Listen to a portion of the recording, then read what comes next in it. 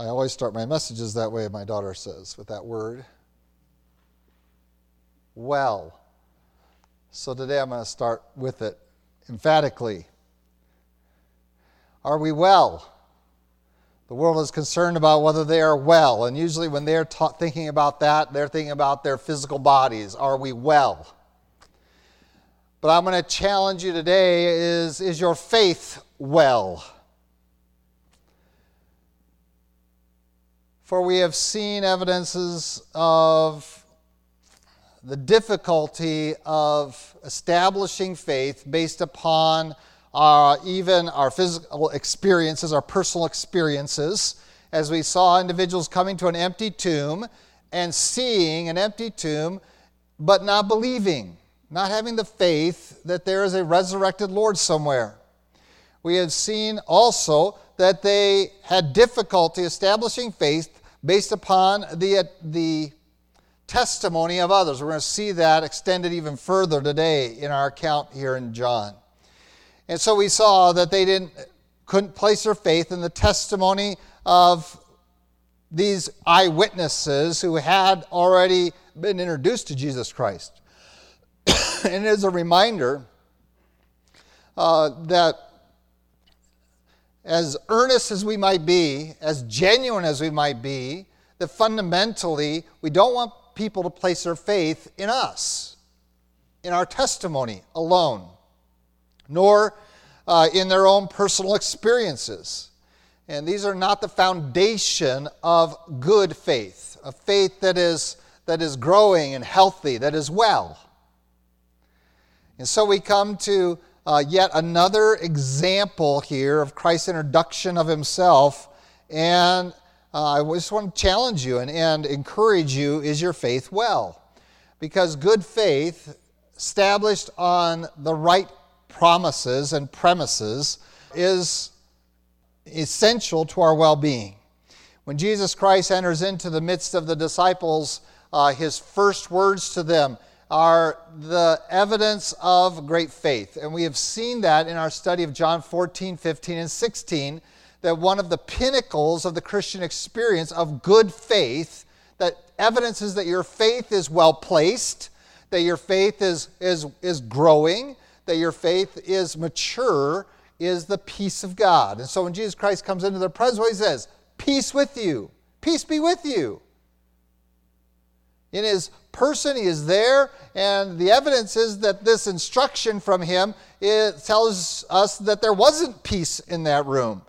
You can imagine the tension in that room, not only of the confusion, where did they place his body, what could have happened here? There was Roman soldiers there. Were they complicit with all of this? Are we going against the government as well as the Sanhedrin? How many enemies do we have? You can imagine all that. But then you have another undercurrent going on in the room, and that is you have a bunch of several ladies over here who have been basically told, you're gone crazy.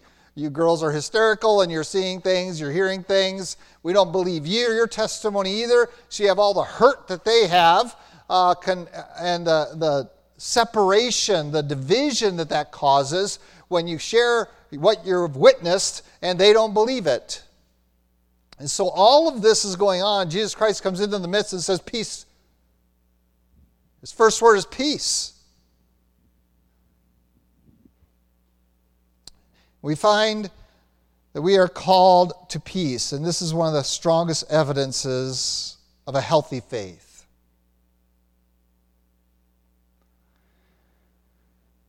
We don't really have a record of exactly how long Jesus spent with the 10 disciples there and the gals in that room. We're not sure. The conversation itself would only take a minute or two for them to examine him. Remember, they didn't immediately identify him. He had to again show them his hands and his side. We're going to see that repeated with Thomas in our text today. And so when we look at this, we're not sure how long he was there.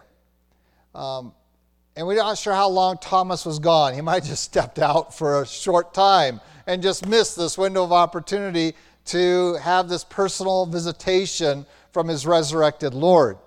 But Thomas wasn't there. He missed it. He missed out on the experience of others. And because of that, and because of the nature of who Thomas is, and Thomas is the skeptic. And we may think that skeptics are the ones with the poorest faith, but I will contend with you that many times the skeptic is simply wanting to make sure his faith is placed well. That is, he doesn't want to trust in just anything and be bamboozled. He wants to be firm. He wants to, once he places his faith in something, to have it fully established and growing. And so yet, he is skeptical. He doesn't want to be tricked. He doesn't want to be fall prey to the hysteria of the events, and he knows the condition of the lives and mindsets of his brethren there, and he saw his Lord die. He saw his Lord buried. He hadn't seen his Lord resurrected. He had witnessed these two things. He had seen an evidence of, for the last 3 days, of the turmoil it has put upon all of them. He knew the state of mind and of feelings in this body, and having measured it all out, he has concluded that it isn't quite time for him to place his faith in their testimony. So let's begin reading in chapter 20, verse 24.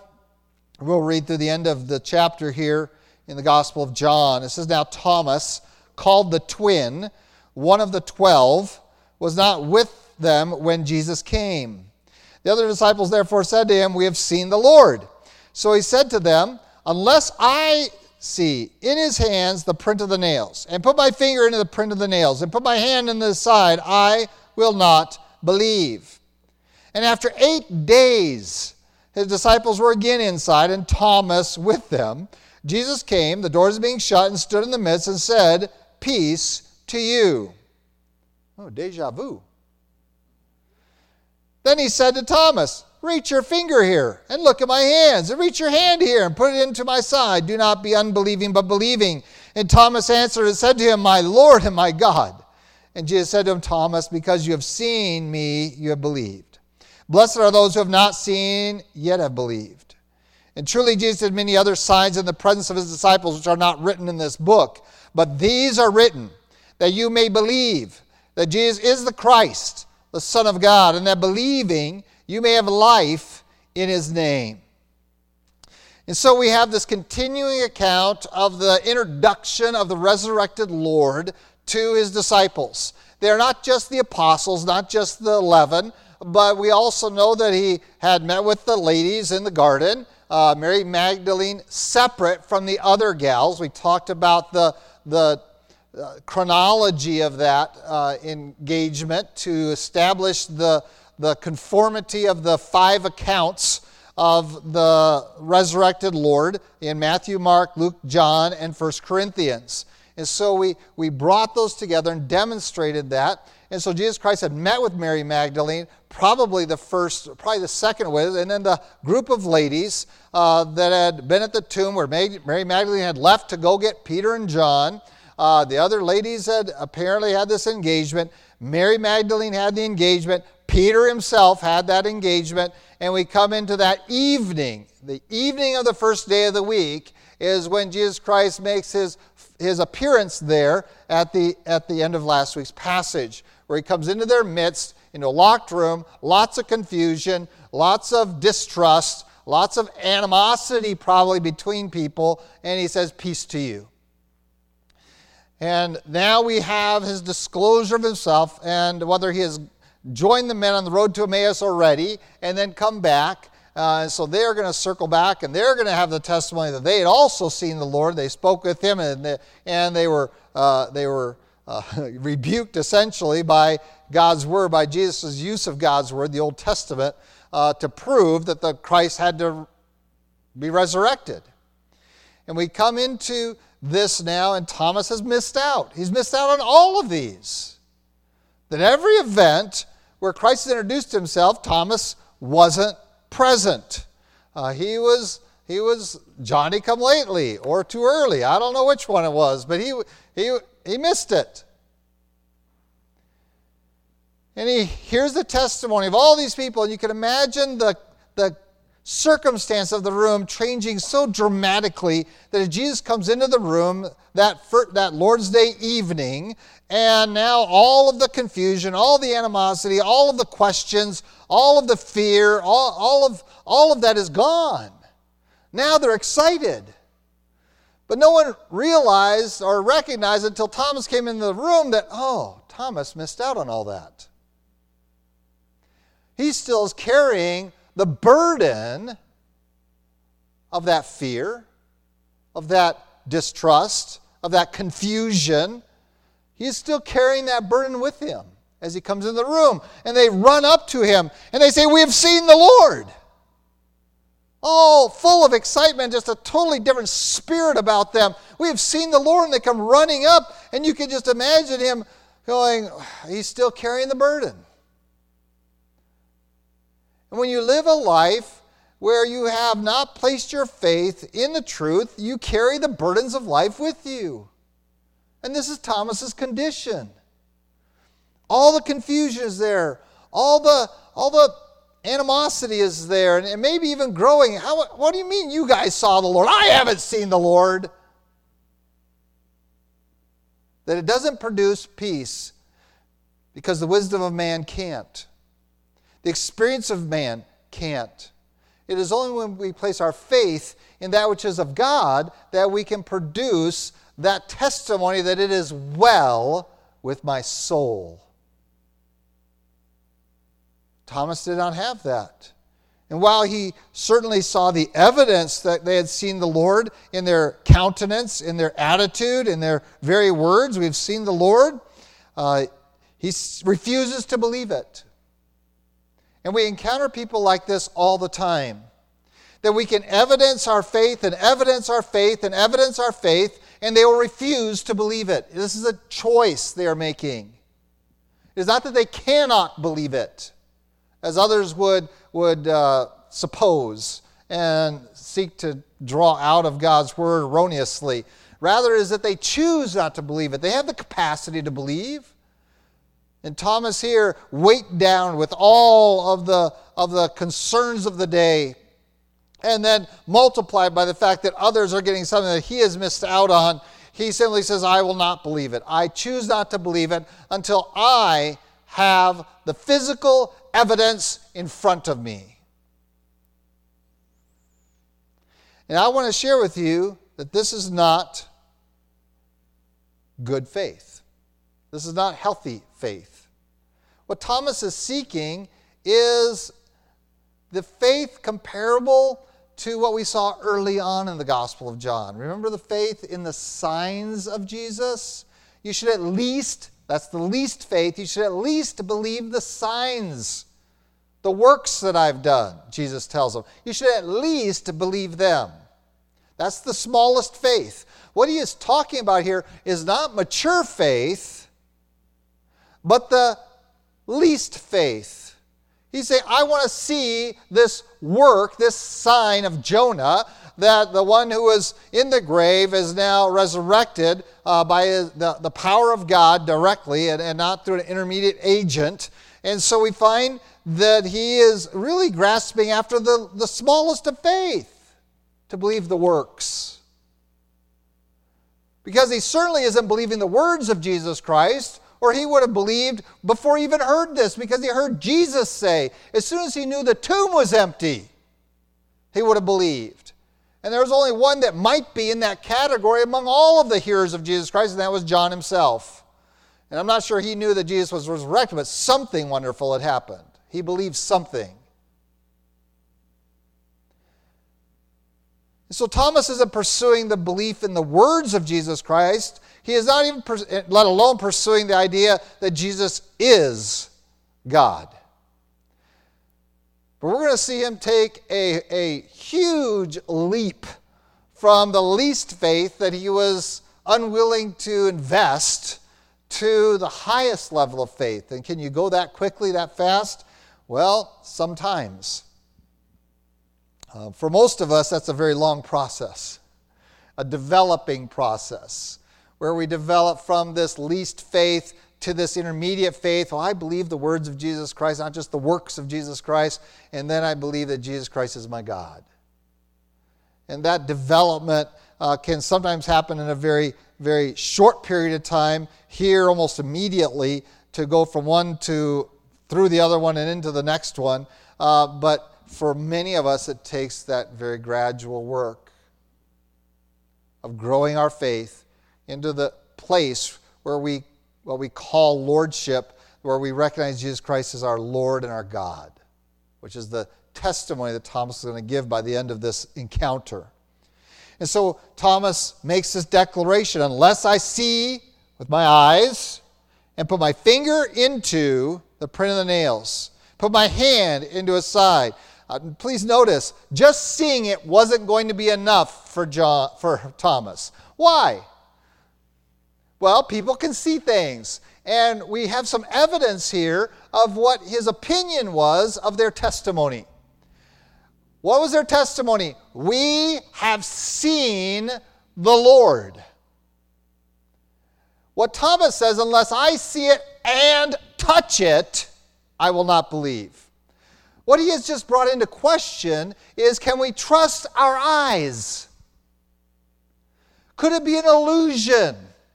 Could we, like the person out in the desert that sees the oasis that isn't there, can our eyes deceive us? Can this be just a trick?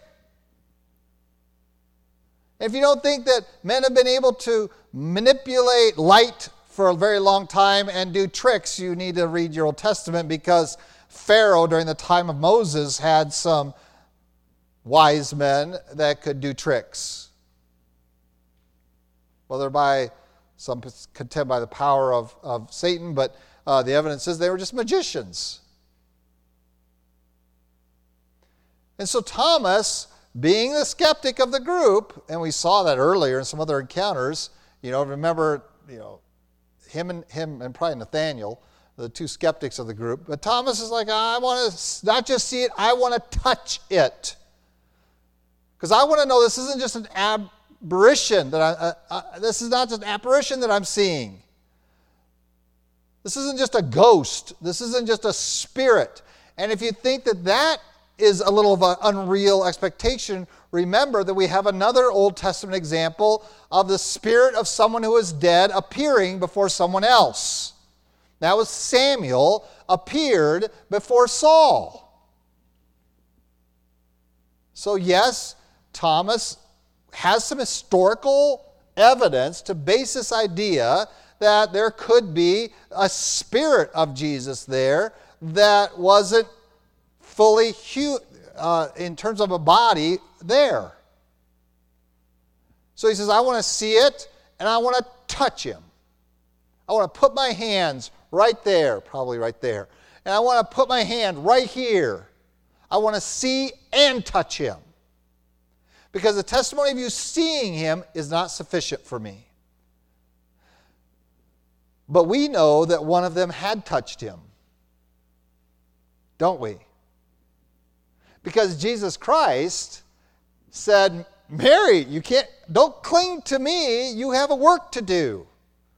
I'm going to be ascending to my Father, my time here is short, we have work to do, you can't just sit here and cling to me. I'm not here just for your comfort. I have a mission for you, you go tell the others that I've risen again. Remember, we talked about that last week. That was a major part of the message last week of explaining that concept of why can't you cling to Christ in his resurrected state? Well, it had nothing to do with his body. It had much more to do with his mission and his purpose in the resurrection.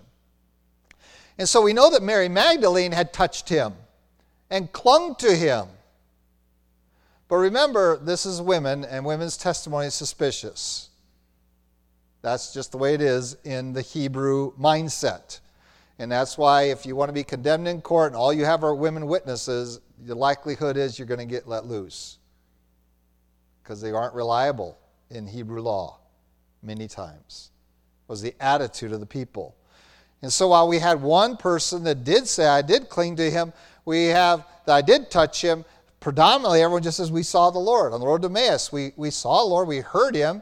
We didn't even look carefully at him, and we didn't recognize him. We talked about why we don't recognize him, because of his transformed appearance.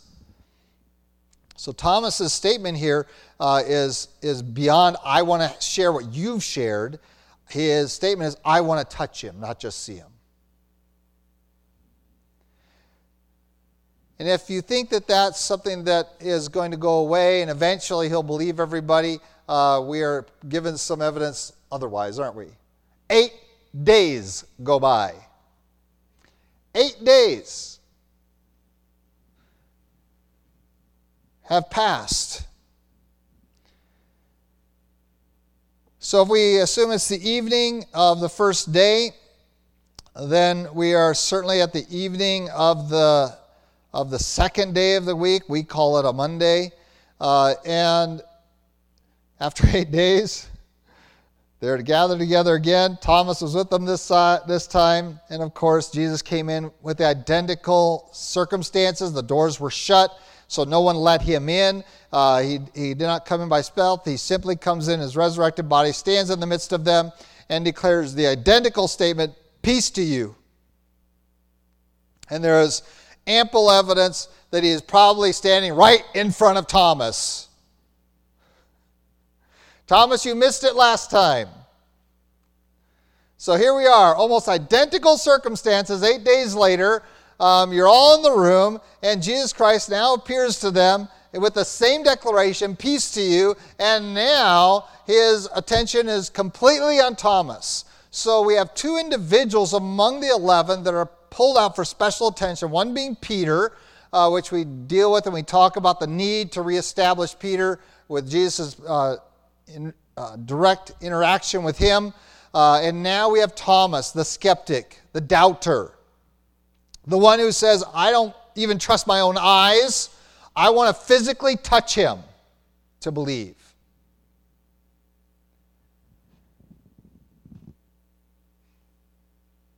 And so he is confronted by Jesus Christ.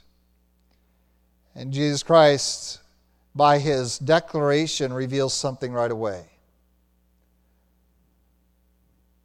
Before there's ever emotion or an activity by Thomas, we know something right away about Jesus Christ in his post-resurrected state. He knew the words of Thomas, though he wasn't there in the room with Thomas.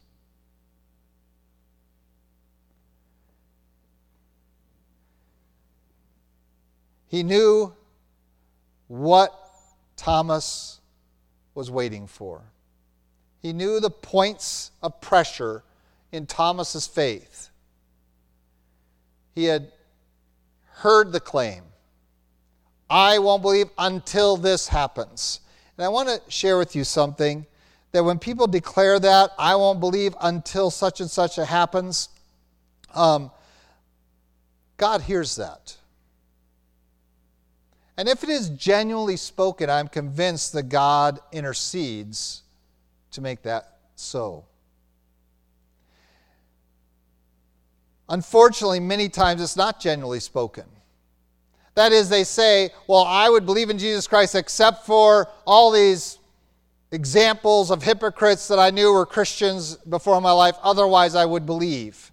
And I can undo that argument very quickly with people by simply showing them genuine Christians and saying from Scripture that it is very obvious that there are sheep and goats, that there are tares and wheat in the field, and keep your eyes here. And so we can take apart that, and once you take that apart for them and you demonstrate to them genuine faith and the Christian life, they come up with another excuse because it wasn't a genuine argument. It was an excuse, and there's a difference. Thomas had a genuine skeptic's argument. Here's what's going to take to convince me. And it was honest, meaning that once you meet this requirement, you will have convinced me. And I see from God's interaction with man that whenever man throws this up in front of God honestly, that God meets that requirement. God, I want to believe in you, but I need this because I have such puny little faith. And God comes and meets them at that point if they're genuinely declaring that from a true heart. We've seen this in testimony after testimony of different individuals. And I know that's anecdotal evidence, but it's still there, and it's worthwhile to visit. People coming and saying, and in their testimony sharing, I was in this place, I was searching, and I just said, God, if you're real. And then whatever filled in the rest of that sentence. And whether it took a week, a month, years, a decade, God revealed himself, and they said, met that condition. Because God wants, He desires all men everywhere to come to repentance. And if there's something, a stumbling block in your way to that walk of faith, to that going over that threshold into trusting in Jesus Christ wants it taken away. He doesn't put them in there, nor does He ignore them. And that is why we, as agents of Jesus Christ, are told, don't be a stumbling block to others. Don't get in the way of their faith in Jesus Christ, because Jesus Himself will not put stumbling blocks on there except for the cross. The stumbling block of the cross is the only thing. You got to get over the fact that Jesus Christ died on the cross. How do you get over that? The resurrection. You killed Him. God raised Him from the dead. This is consistently the testimony throughout the whole book of Acts. You killed Him. God raised Him from the dead. That is how we overcome that stumbling block of the cross. But it is a dangerous thing if we are the ones who are throwing stumbling blocks into people's lives and say, well, I would believe except I saw so-and-so do such and such. When I hear that testimony, if I know the so-and-so and I knew that they did the such and such, then I will go to them and say, you need to repent of that, and then you need to apologize to this unbeliever over here who's been watching your life and can't believe in Jesus Christ because of your life.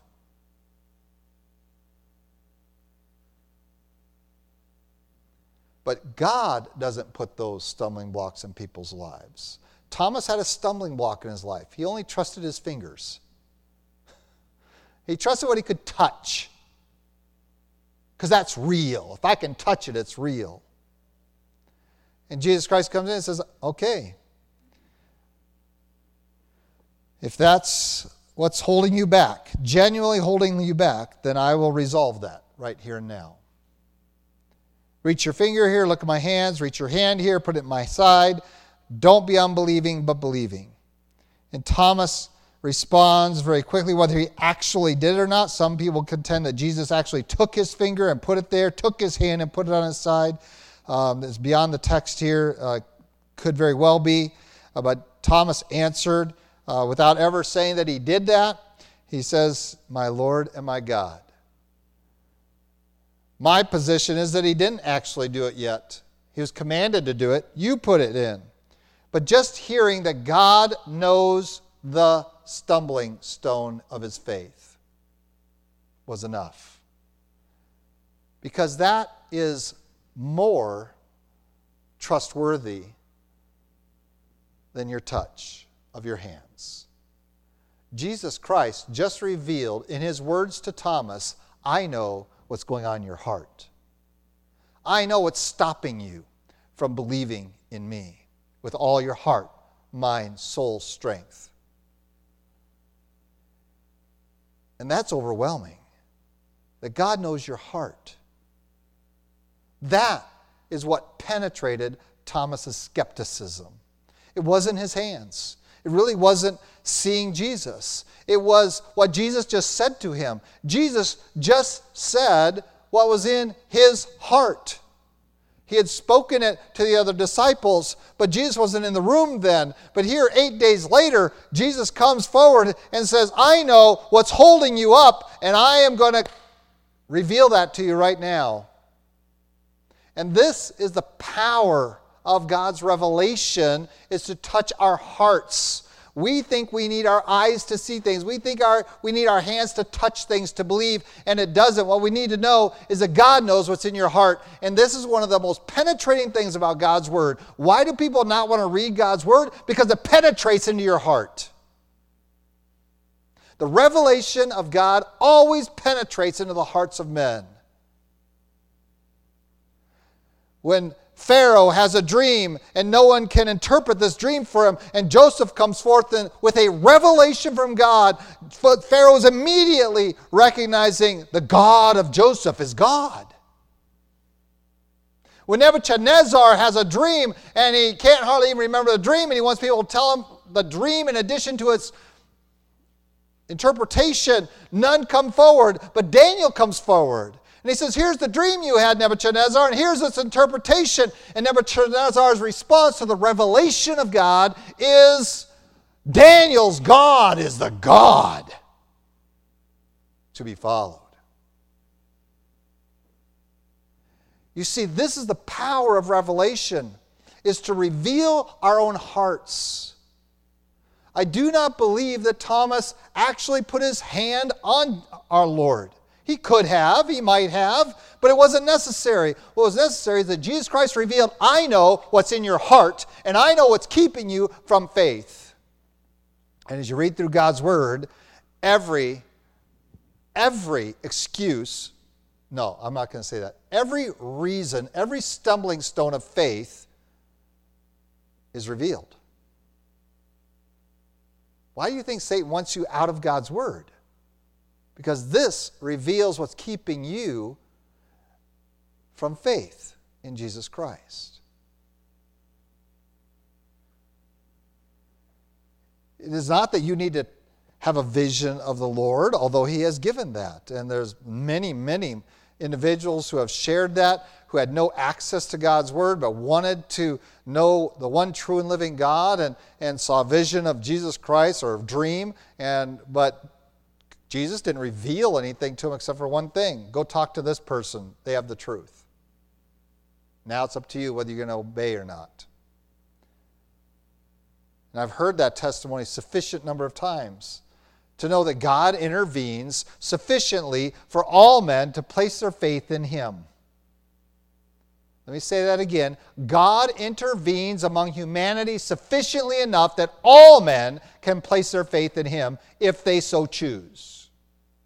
But the best intervention is God's Word. And even in those testimonies, what did they hear? Did they get saved at that dream? No, they obeyed the dream. They went and talked to so-and-so, guess what? They opened up God's Word and said, here's the revelation of Jesus Christ. And those people believed. What has Jesus done here? He has provided certainly the physical evidence, but that wasn't the penetrating element. The penetrating element of this conversation was the revelation, I know what is in your heart. And I've come to overcome it, that barrier between you and faith. And this is through revelation, not through the physical contact that is required. Jesus, in fact, doesn't say, because you have touched me, you have believed. In the verse 29, it says, because you have seen me, you have believed. Blessed are those who have not seen and yet have believed. You don't require this. They don't require this personal revelation, although we're going to have an individual that's going to have a personal revelation of Jesus Christ, which is Saul on his way to Damascus is going to have that. And Jesus Christ is going to come to him and say, why are you kicking? Isn't it hard to kick against the pricks, the goads? And he's going to have that experience, but it's not necessary. And we come to a very precious promise of Jesus Christ that we overcome these things by faith in Him, not because of what we see, not because of what we touch, but because of the revelation of God. God has shown Himself. He has communicated Himself to you. He has done it through His Word. There's ample evidence of a resurrected Lord. If you struggle with believing that someone raised from the dead, so did the philosophers on Mars Hill. They struggled. They were listening to Paul until they got to one point, and that is that Jesus Christ rose from the dead, and many scoffed. You believe somebody rose from the dead? and they walked away. At the most powerful point of the sermon, they walked away, scoffing. Because it's something they hadn't seen, they hadn't touched, they hadn't experienced. But this is the revelation that we believe in. And there is ample evidence if you will explore it. And others have and come to the conclusion that there is sufficient evidence to prove this, that Christ rose from the dead. This account being one of them. And I want you to please notice that. The account makes the disciples really poor sampling of those that want to propagate a lie. They're cowards before Christ, but courageous after Christ. They were perplexed, confused. They wouldn't even believe the evidence right in front of them of an empty tomb. These are not giants of faith that created a new religion. And so they are poor sampling for us to draw from to say, well, they just made this all up. No, these were fishermen and tax collectors and the sorts, and they were hiding. And they didn't hardly believe him even when he appears to them. We're going to see it again next week with one of the final appearances of Christ to them. And so we come to this evidence that we have of a resurrected Lord. If we want to challenge that, I invite people to challenge that. I say, go ahead, study it out, investigate it, explore it, disprove it. I invite people to disprove Christ rose from the dead. Go ahead. I'm not afraid. You should be afraid if you don't believe it, because once you do all that, now you're going to have to deal with the facts. Are you going to now trust in Christ? You're going to be like Thomas and say, well, once that barrier is overcome, now I'll believe. Now I'll believe. And the fact is, all of us in our lives, if we look back as a believer, we know that there were just a handful of things maybe, or maybe it's just down to one thing that kept us from trusting in Jesus Christ. And God in His mercy and grace overcame that for you. But I would contend He overcomes that for everyone, that everyone might come to repentance. But some, even when that is overcome, walk away from it, because it's still your prerogative. Thomas here responds to what he has seen, what he has heard, not sure whether he touched it or not, and he said, well, you're blessed. But there's a greater blessing, and I want to invite you to that greater blessing. The greater blessing is to not see and yet believe. Turn with me to Hebrews chapter 11. For you who are established and mature Christians, you know the context of Hebrews 11. We call it the faith chapter.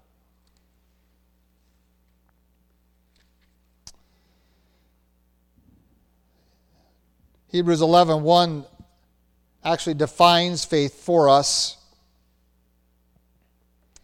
But I want to back up into a few verses coming into it. I want to back up into chapter 10, verse 35, so you understand the context of why he is giving a definition of faith.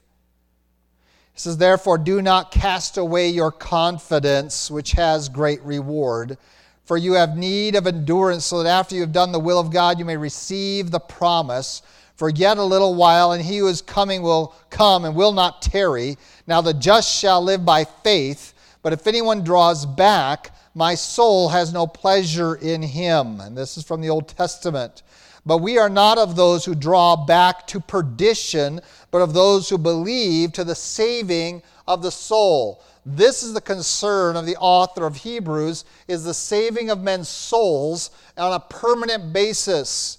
Because he saw many drawing back, they could not stand. And that is that weak faith that John showed, that you believe the works, but you don't believe the words. You believe the words, but not the person of Jesus Christ. And John has been trying to draw us to mature faith, the author of the book of Hebrews, whether it's Paul, Apollos, Barnabas, whoever it was. is similarly concerned that you have this least of the faith that is not established, and he wants them to be established. He doesn't want them to draw back away from it and God's pleasure being drawn away from you then. He says, I want you to believe to the saving of the soul. What kind of faith is that? What is it? Is the faith that the just live by? Please notice that. The just live by faith.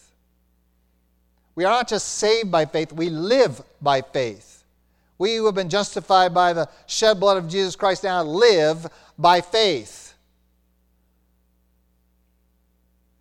The saving of the soul is certainly of precious importance, but the establishment of your salvation is to live by faith. Now we know the reason why it's so critically important we have a good definition of faith and the necessary work to remove the barriers of faith.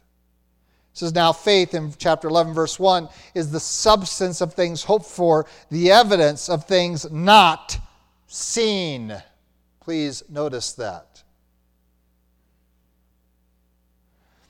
Thomas's faith to go from, I won't believe it till I see it and touch it, jumps forward to a faith that says, my Lord and my God, without ever touching him, is the evidence there. Having seen him, but that only gives him the faith in the works. But if you want to get to that faith that says, he is my God and I will live in obedience to him as my Lord and Savior, my Lord and Master, that requires a revelation. Faith is substance, it is evidence. And notice that now we have two words that we often associate with the physical realm. It is substance. In chapter 11, verse 1, it is substance. And it is of things hoped for, that is, things anticipated into the future. And we saw the future desire of Jesus Christ for all men. In my Father's house are many mansions. It is the substance, it is the realness. Okay, when you hear substance, it is the realness. Don't think of it of the physical touching, but of the reality of what is coming. Faith is real. It's not imaginary. You may place your faith in a number of things all day long. You place your faith, I can't believe how many people you place your faith in all day long. When you drive through a green light at an intersection, you have just placed your faith in a bunch of strangers. Haven't you? You have placed your faith in a bunch of knuckle-headed Albuquerque drivers. You trusted them to stop at their red light or to not turn left in front of you across their green light. And you went, whoo, right through that intersection. You're willing to trust them. You've never met them, and you know they're bad drivers because you know what your insurance rates are. You know that we have one of the worst alcohol problems on the road in the United States, yet you go driving right through green lights. Are you crazy?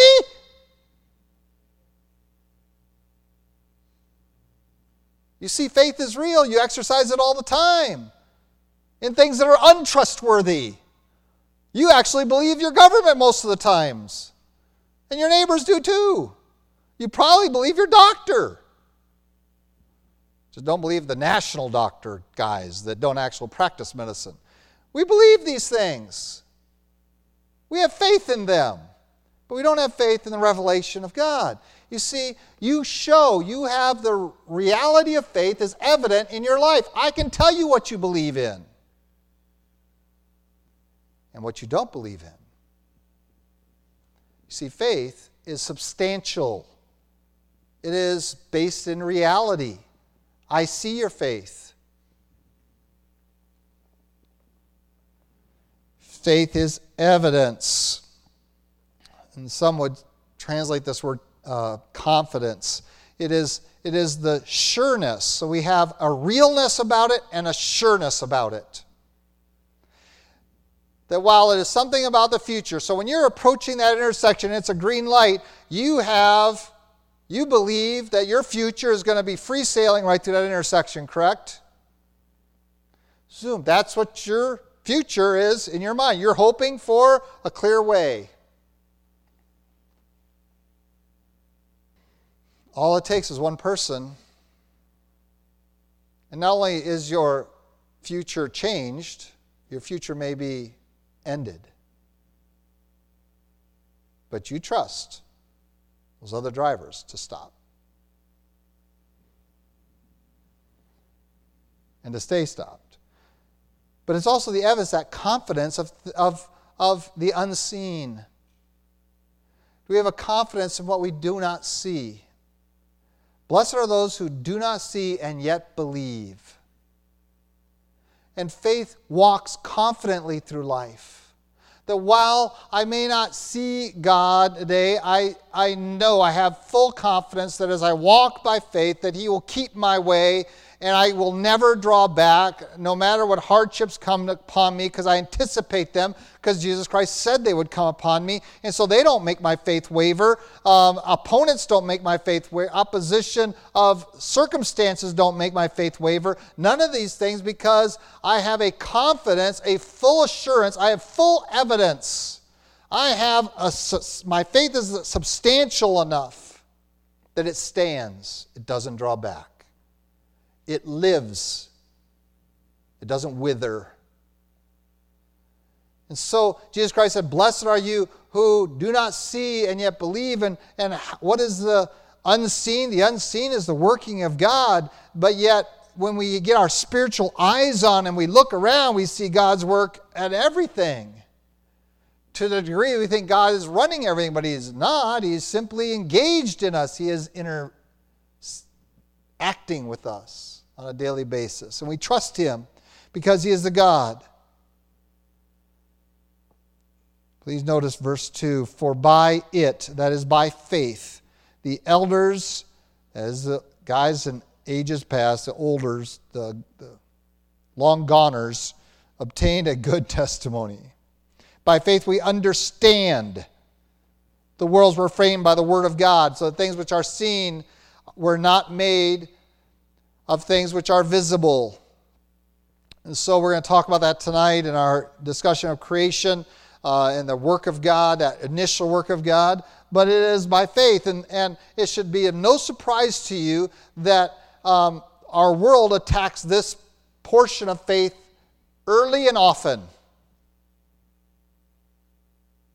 Because if we can undermine your faith that everything came in existence from nothing by the very voice of God, the breath of God, if we undermine that, now you have no reason to believe in God from here forward. So why is the argument about cosmology and origins so important? Because without a biblical understanding of them, please, by faith understand the truth. Now we are called upon to trust two divergent views that are completely opposite. One is the view of God's Word. The other one is the view of quote-unquote science. And you're called to believe one or the other. And do not be so foolhardy as to think you can believe both. For they are completely opposite, and the one's purpose is to destroy the other. You cannot believe that. And so our faith begins here in this chapter of faith. How do we get? As we understand the framing of the world, how it was built. We understand that from God's Word, that it came from nothing into all that is existing by the very breath of God. Now, why is that so critical to your confidence of your faith, to the substance and evidence, the reality of your faith? Because it is the God who created everything that you are trusting in. And if He can create everything that exists out of nothing, what can He do for you? Can He take care of your future? Can He take care of your sin? Well, He has one way, through Jesus Christ. He has become sin for you. An impossibility for the holy, holy, holy God to become sin. But He did it. And only He could. So we are placing our faith not into a fairy tale, as so many blogs I engage with say, oh, you believe the fairy tales of the Bible. And I'm like, well, you believe in the fairy tales of Gilgamesh, which are less substantiated than any writing on the planet. And you believe that over God's Word. And you think God's Word is derived from that. How foolish is that? If you don't know the story of Gilgamesh, it's okay. Go Google it. No, don't do that. Just read God's Word. It's the truth. And so I encounter them. Why? My faith is not in a fairy tale. My faith has a confidence and a realness about it, because there's a trustworthiness that is consistent in Jesus Christ. And when Jesus comes to Thomas and communicates to Thomas what's going on in his heart, it brings you to your knees. And Thomas, whether on his knees or not, his heart is on his knees saying, my Lord and my God, I will live by faith. John tells us, if you go back to John 20, he ends the chapters that we end this morning saying, I've written these things. I haven't written everything, but I've written a lot. And what I've written is that you may have enough to believe. But notice what he's written about. He's written about the works. You see that in verse 39? And truly Jesus did many other signs in the presence of his disciples were not written in the book, but these signs are written that you may believe that Jesus is the Christ, the Son of God, and that believing you may have life in his name. Just like Hebrews 11 was concerned about you having life of the saving of the soul and the live by faith, these tandem things that must come together, must be, they're two sides of the same exact coin. You can't have one without the other. A lot of Christians are preaching a two-headed coin, where get saved, get saved. No, it's saving of the soul and the walking by faith, living by faith are unified. He says, I have written these things. These are written, these signs, including the sign of the resurrection, written that you may believe that Jesus is the Christ, the Son of God, and that believing you may have life as a name. That you might go from believing the signs, at least believe these signs. There's ample evidence from not only his followers but his enemies that these really existed. We have archaeological evidence to affirm everything here. We have substantial reason to believe these things. These things are written that you could have the least belief. His teaching, sufficient of Christ's teaching, is revealed to us through God's Word that we could mature in our belief. And whatever it is that hinders us from getting to that highest level of faith, where I will live and walk by faith, where I will make the declaration, He is my Lord and my God, and I will never draw back. I'm convinced you need to go to God's Word with whatever it is in your heart that prohibits you, that keeps you. It says, I won't believe until. And I invite you to read God's Word with that in your mind and discover that it will undo you. It will resolve that issue. I'm convinced of it because I know my God, and He wants all men everywhere to come to Him in salvation. He sends His prophets out that, who knows, maybe everyone will believe it. Perhaps they'll all repent. God will not throw hindrances to your faith in front of you. He will resolve those skeptic points that you keep stumbling over. But He will not do it in a vacuum. He will not do it in the context of you searching out science and sin and politics. He'll do it as you come and examine His Word, because it is the revelation of God that overcomes the stumbling blocks of faith. Let's pray.